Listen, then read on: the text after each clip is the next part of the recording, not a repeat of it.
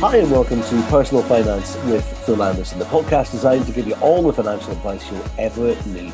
This is episode 15, and if you've only just found us and stumbling across this episode, thank you for doing so. And after you finish this one, you can dive into our previous shows and have a proper binge in any order you like. They all work as standalone features, but make sure you have a listen to them all when it suits you, however it suits you. And then if you'd be kind enough to rate and review us, we'd be very grateful. Oh, and hit subscribe as well. And that way you'll get new episodes as soon as they're out and you'll be right up to date. Search Personal Finance with Phil Anderson on Apple or wherever you get your podcasts. That's Personal Finance with Phil Anderson on Apple or wherever you get your podcasts. Now, over the last few weeks, we've been looking at what to do when someone dies, funeral planning and wills. They are very much worth checking out when you get the chance. And I guarantee, like me, you'll get halfway through an episode and realise it applies to you way more than you thought going in. And you'll have a heap of things to address in your own life coming away from it. This week, we move on to a relatively new topic, or I suppose what they might call in other worlds, a remix or a reboot. We're talking green mortgages. Hi, Phil. Hi, John. How's things? Good, thank you. As you know, I have no issue in dealing obvious questions. So here goes. What's a green mortgage? A green mortgage, it's a mortgage designed for Celtic fans. I knew you would expect me to say that, but a green mortgage, I'm only kidding, but a green mortgage, there's actually a couple of slight variations across lenders as to what they would sort of class as a green mortgage, but pretty much it's a mortgage that helps the planet. For example, if you buy an energy efficient home, some lenders will give you a lower rate. So that's pretty much what a green mortgage is. Okay, I mean, I've never heard of them until literally right now, but all that might indicate is my own ignorance. So have green mortgages been around for a while? It's still a relatively new concept. Back in July 2019, the government introduced a £10 million innovation fund. And what they wanted was that the plan was that banks and building societies would cut mortgage rates, and they wanted to sort of try and cut emissions and introduce this sort of green mortgage, so to speak. So it was part of the green finance strategy. Initially, I would say like the uptake with lenders offering it was really quite slow. In the start of this year, one of the lenders, Nationwide Building Society, I think in February 2020, they introduced I think that was probably about the first green mortgage, but there's starting to be more lenders coming out with them now, but I definitely say it's something that's gaining more traction. Okay, so not quite big business yet. Some of the high street lenders offering them. Let's say I'm keen on one of these, Phil. What sort of qualifying criteria are we looking at? I mean, are they more readily attainable than your traditional mortgage, say?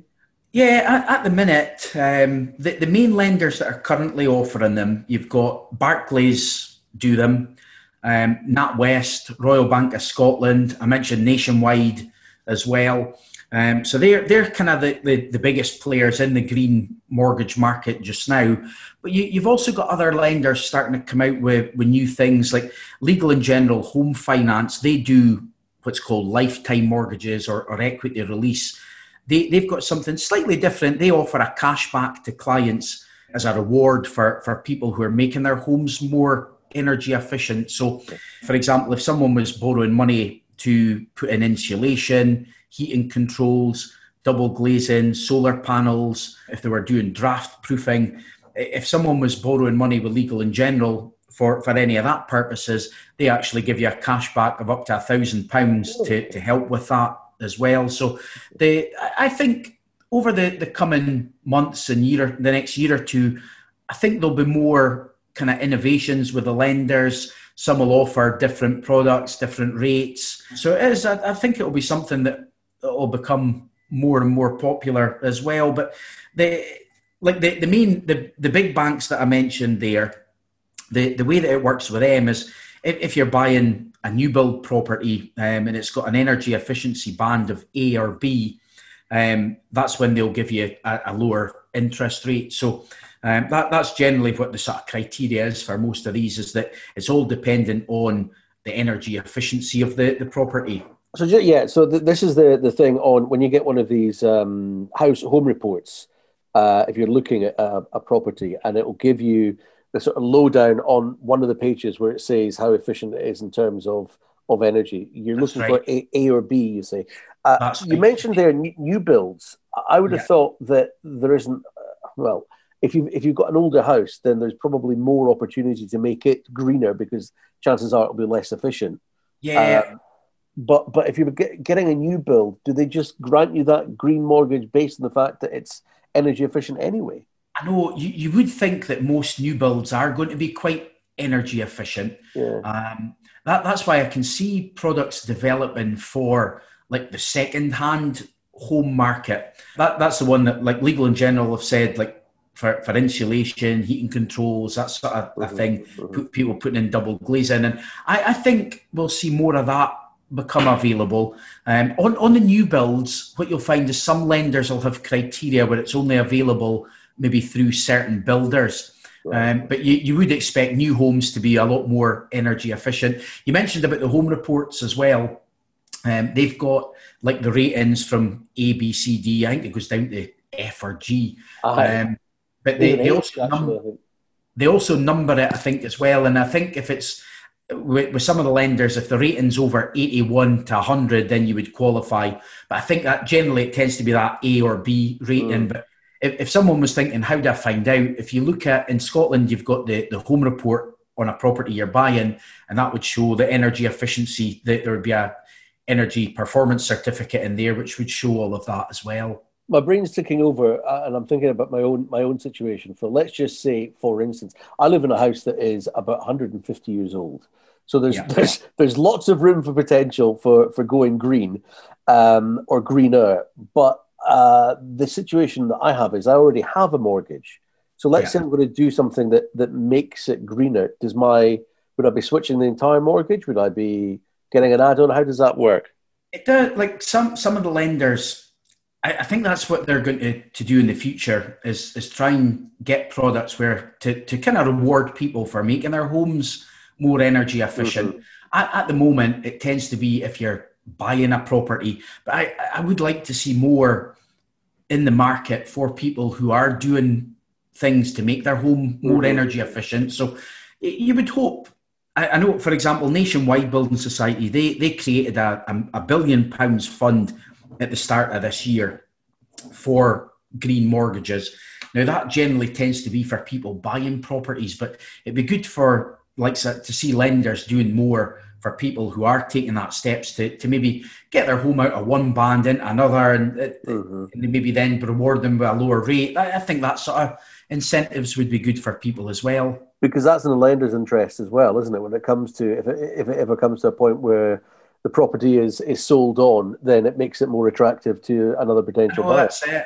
Also, I mean, if it ever got repossessed for any reason, the lender more likely to sell it. The more energy efficient it is, the more likely they are to sell it as well. So it sounds like, in your opinion, you reckon that maybe green mortgages will take off if there's a little bit of tinkering to the product to make it that sort of golden carrot that you dangle in front of. I think. I mean, the government seem to be committed to trying to encourage people to look at like green mortgages. There was recent research. I think one of the banks carried out research, and it showed that 70% of their customers were concerned about climate change.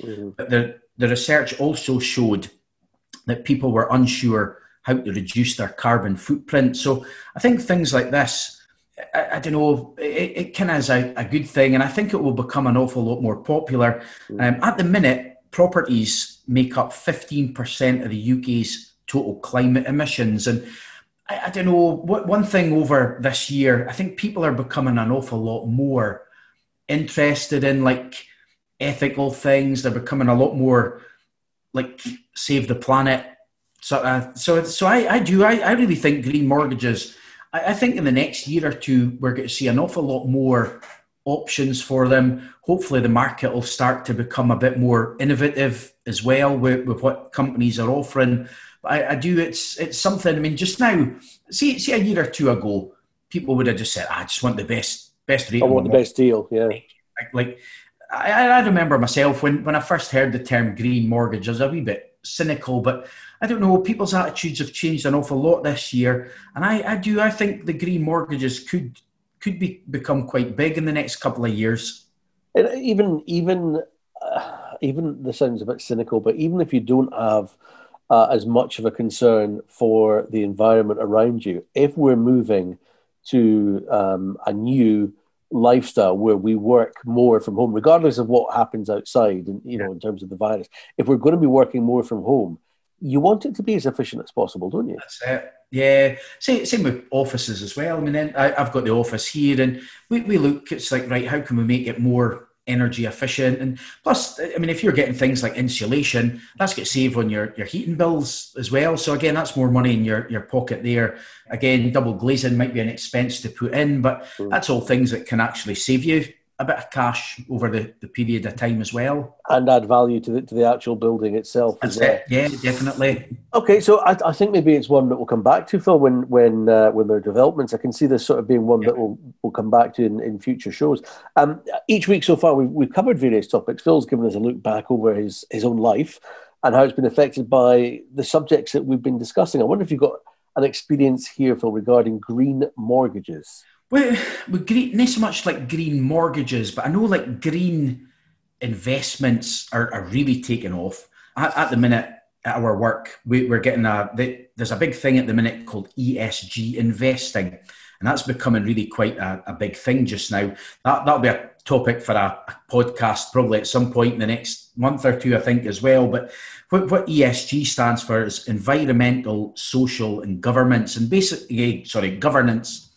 But basically, what that is companies are starting to promote like ethical investing, ethical funds, and so although my own experience at the minute of the green mortgages isn't really a lot, I can see it becoming an awful lot more in the next year, because I can see what's happening on the investment side, and I think that's going to carry on over into the mortgage side with the green mortgages as well. It's a bit of a slam dunk, isn't it? If you make money and do good, well, who's going to turn that down? I know, sounds good.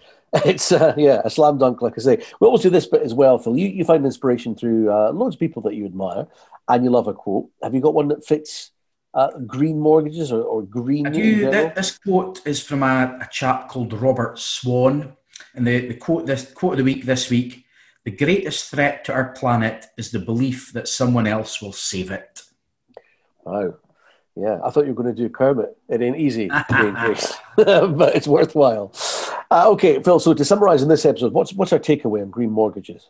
I would say the main reason for kind of bringing this up is really just to make people more aware of it. I think when somebody buys a house, the fact that is it energy efficient, sometimes it wouldn't really be top of somebody's priorities, but it's always something to consider when someone's purchasing a property as well. So I would say the main takeaway is have a look at the home report, see what the energy efficiency banding is, and just be aware that there may be options out there that if you are buying an energy efficient property, may well be able to save you money on the mortgage because of that. Excellent. One to watch. Now, Phil is really keen on trying to help you with your financial queries. If you want to email a question to us, then you can. And as always, we'll ask them on your behalf or anonymously if you want us to. Let's get on to this week. Contact details coming up in just a sec. Now, our first question today comes from Ian in Elgin, who says, "Hi, Phil. I run a small painting business, which through a combination of luck and, I like to think, wise management, has actually negotiated its way through lockdown far better than we envisaged. In recent weeks, I've been hearing of businesses which have been returning furlough cash because of unexpectedly robust sales. Is there a legal requirement? And if so, what's the qualifying point you have to reach in order to be compelled to return money? We're looking much better now, but we did have to take advantage of the furlough offer initially." It is an interesting one. That it's almost like two fingers up to the rest of any industry. Channel 4, I know, has put some furlough money back. Yeah. There was another one with, it's a DIY place. What's it called? I can't remember. But, it's almost like saying, hey, look at us. We're great. We've managed to get through this. So how does it work? It is. It's something that's more someone's choice. The thing with the furlough scheme is everything's changing quite rapidly and quite quickly. You've got local lockdowns, more national lockdowns, all these different bans that people are in. So it is quite hard keeping up with it all. So I can understand why people are getting confused by it. But if you've had money, I know one of the biggest mortgage brokers in the UK is a company called Mortgage Advice Bureau. Now, during the start of the pandemic, their staff took a 20% pay cut. And what they did is they had quite good figures. I think it came out near the middle of the year. And when their figures came out, they said, right, we've had a good year. We're going to repay the staff that 20% wage cut. And they also repaid £500,000 in government grants that they received as well. It's one, I mean, like my business has done okay kind of during the lockdown. There is times I think it's like, we got a grant of, I think, £10,000 for one office that we've got and £7,500 for another office. And I'm like, well, we're doing okay, but our turnover is down from what it was. So I have been impacted on staff. And I don't know, I guess some people would say, right, is it ethical to hold on to money that they didn't need? But it's a tricky one. You'd get others that probably say, oh, but we never get, you never get nothing for nothing. I mean, I know with us, I mean, in our industry, we get whopped with heaps of big levies and not so much taxes, but I often think it's like, crikey, the money comes in, and I mean, we got that £17,500, and a week after getting it, I had a bill from the Financial Conduct Authority about £25,500. So I'm thinking, crikey, it comes in one hand and goes in another, but it's kind of more down to the individual or the companies, what they think is the best thing to do with that money. Okay, so it's a question of ethics as opposed to a legal requirement. Yeah. Next up is Michael in Peterhead. He's got a question on investing in shares. He says he's fortunate enough to have some funds to invest, and he's loosely aware the markets are volatile, which he's heard confusing, contrasting advice about. Some say that makes it a great time to invest. Others run for the hills. How can it be both, he says, and what should he do? There's probably a few bits to answer on this question. First of all, volatility can be a good thing because you've got what's called pound cost averaging. And what that is you buy in, if you're paying into something on a regular basis, you're buying in at different points. So sometimes you're buying in when things are up, sometimes it's down. And that's a way of kind of almost spreading the risk slightly. It's human nature.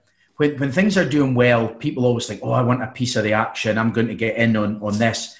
And often when things aren't going so well, people tend to be a bit more cautious, thinking, oh, I'm going to hold back. I don't want to go into this just now. But quite often, you're almost going against the grain and almost against your human nature. So quite often, I mean, it's a better time to invest when things are down as opposed to when things are higher. But the hardest part is timing it. And there's a great saying, it's like people say when you're investing, it should be your time in the market as opposed to trying to time it as to when you go in the market. So the one thing I would say as well is, like, I mean, if you're buying, you mentioned about buying shares, I think you said in the question there. If you're buying individual shares, again, there's potentially more risk with shares in one individual company. But then at the same time, potentially there's a lot more upside and a lot more reward. Another thing that somebody could consider if they wanted to try and reduce the risk is to maybe look at pooled investments. You get investments where the fund manager will invest in the shares of maybe across 100 companies. So if one didn't do so well, you're hoping it's going to be brought up by the other ones that did. So probably a few different kind of angles you could go at off the back of that question. Sounds like something that a financial advisor is going to be able to sit down and say, right, okay, this is what we've looked at given what you've said, and these are our recommendations, ranging from sort of, high risk to low. And someone's probably going to punt for somewhere in the middle, which sounds like one of those where you've got a fund manager and you're relying on their expertise on your behalf. I know. You're doing, I mean, there's so many different funds out there. The main thing for me is what's somebody comfortable investing in. Everybody wants their investments to do well. Everybody wants great returns, but not every. And in theory, people will say, "Oh yeah, I can afford to take risk." But I've seen it so many times. Somebody's investment goes down, and they're, "Hang on, that's going down." Yeah, well, it goes up and down. So you've got to. It's what somebody's risk tolerance. what's their capacity for loss? Can they afford to lose money? And it's weighing up all that. That's the thing that a good financial planner will do, is they'll discuss all of that with people. It's fine. I'm kind of going a bit off topic here, but I was looking at there's a fund called BlackRock Gold and General Fund. I think we covered one of the questions one week was about like investments in gold. Yeah. And people often see that as a safe haven, but all the companies that have investment funds, they've got to produce a document that kind of rates the fund risk-wise. And it's 1 is the lowest risk, 7 is the highest risk. And the other day when I was looking at this sort of gold and general fund, it was a risk rating of 7. So it was at the highest end of the scale. So it's kind of important, I think, to sit down with.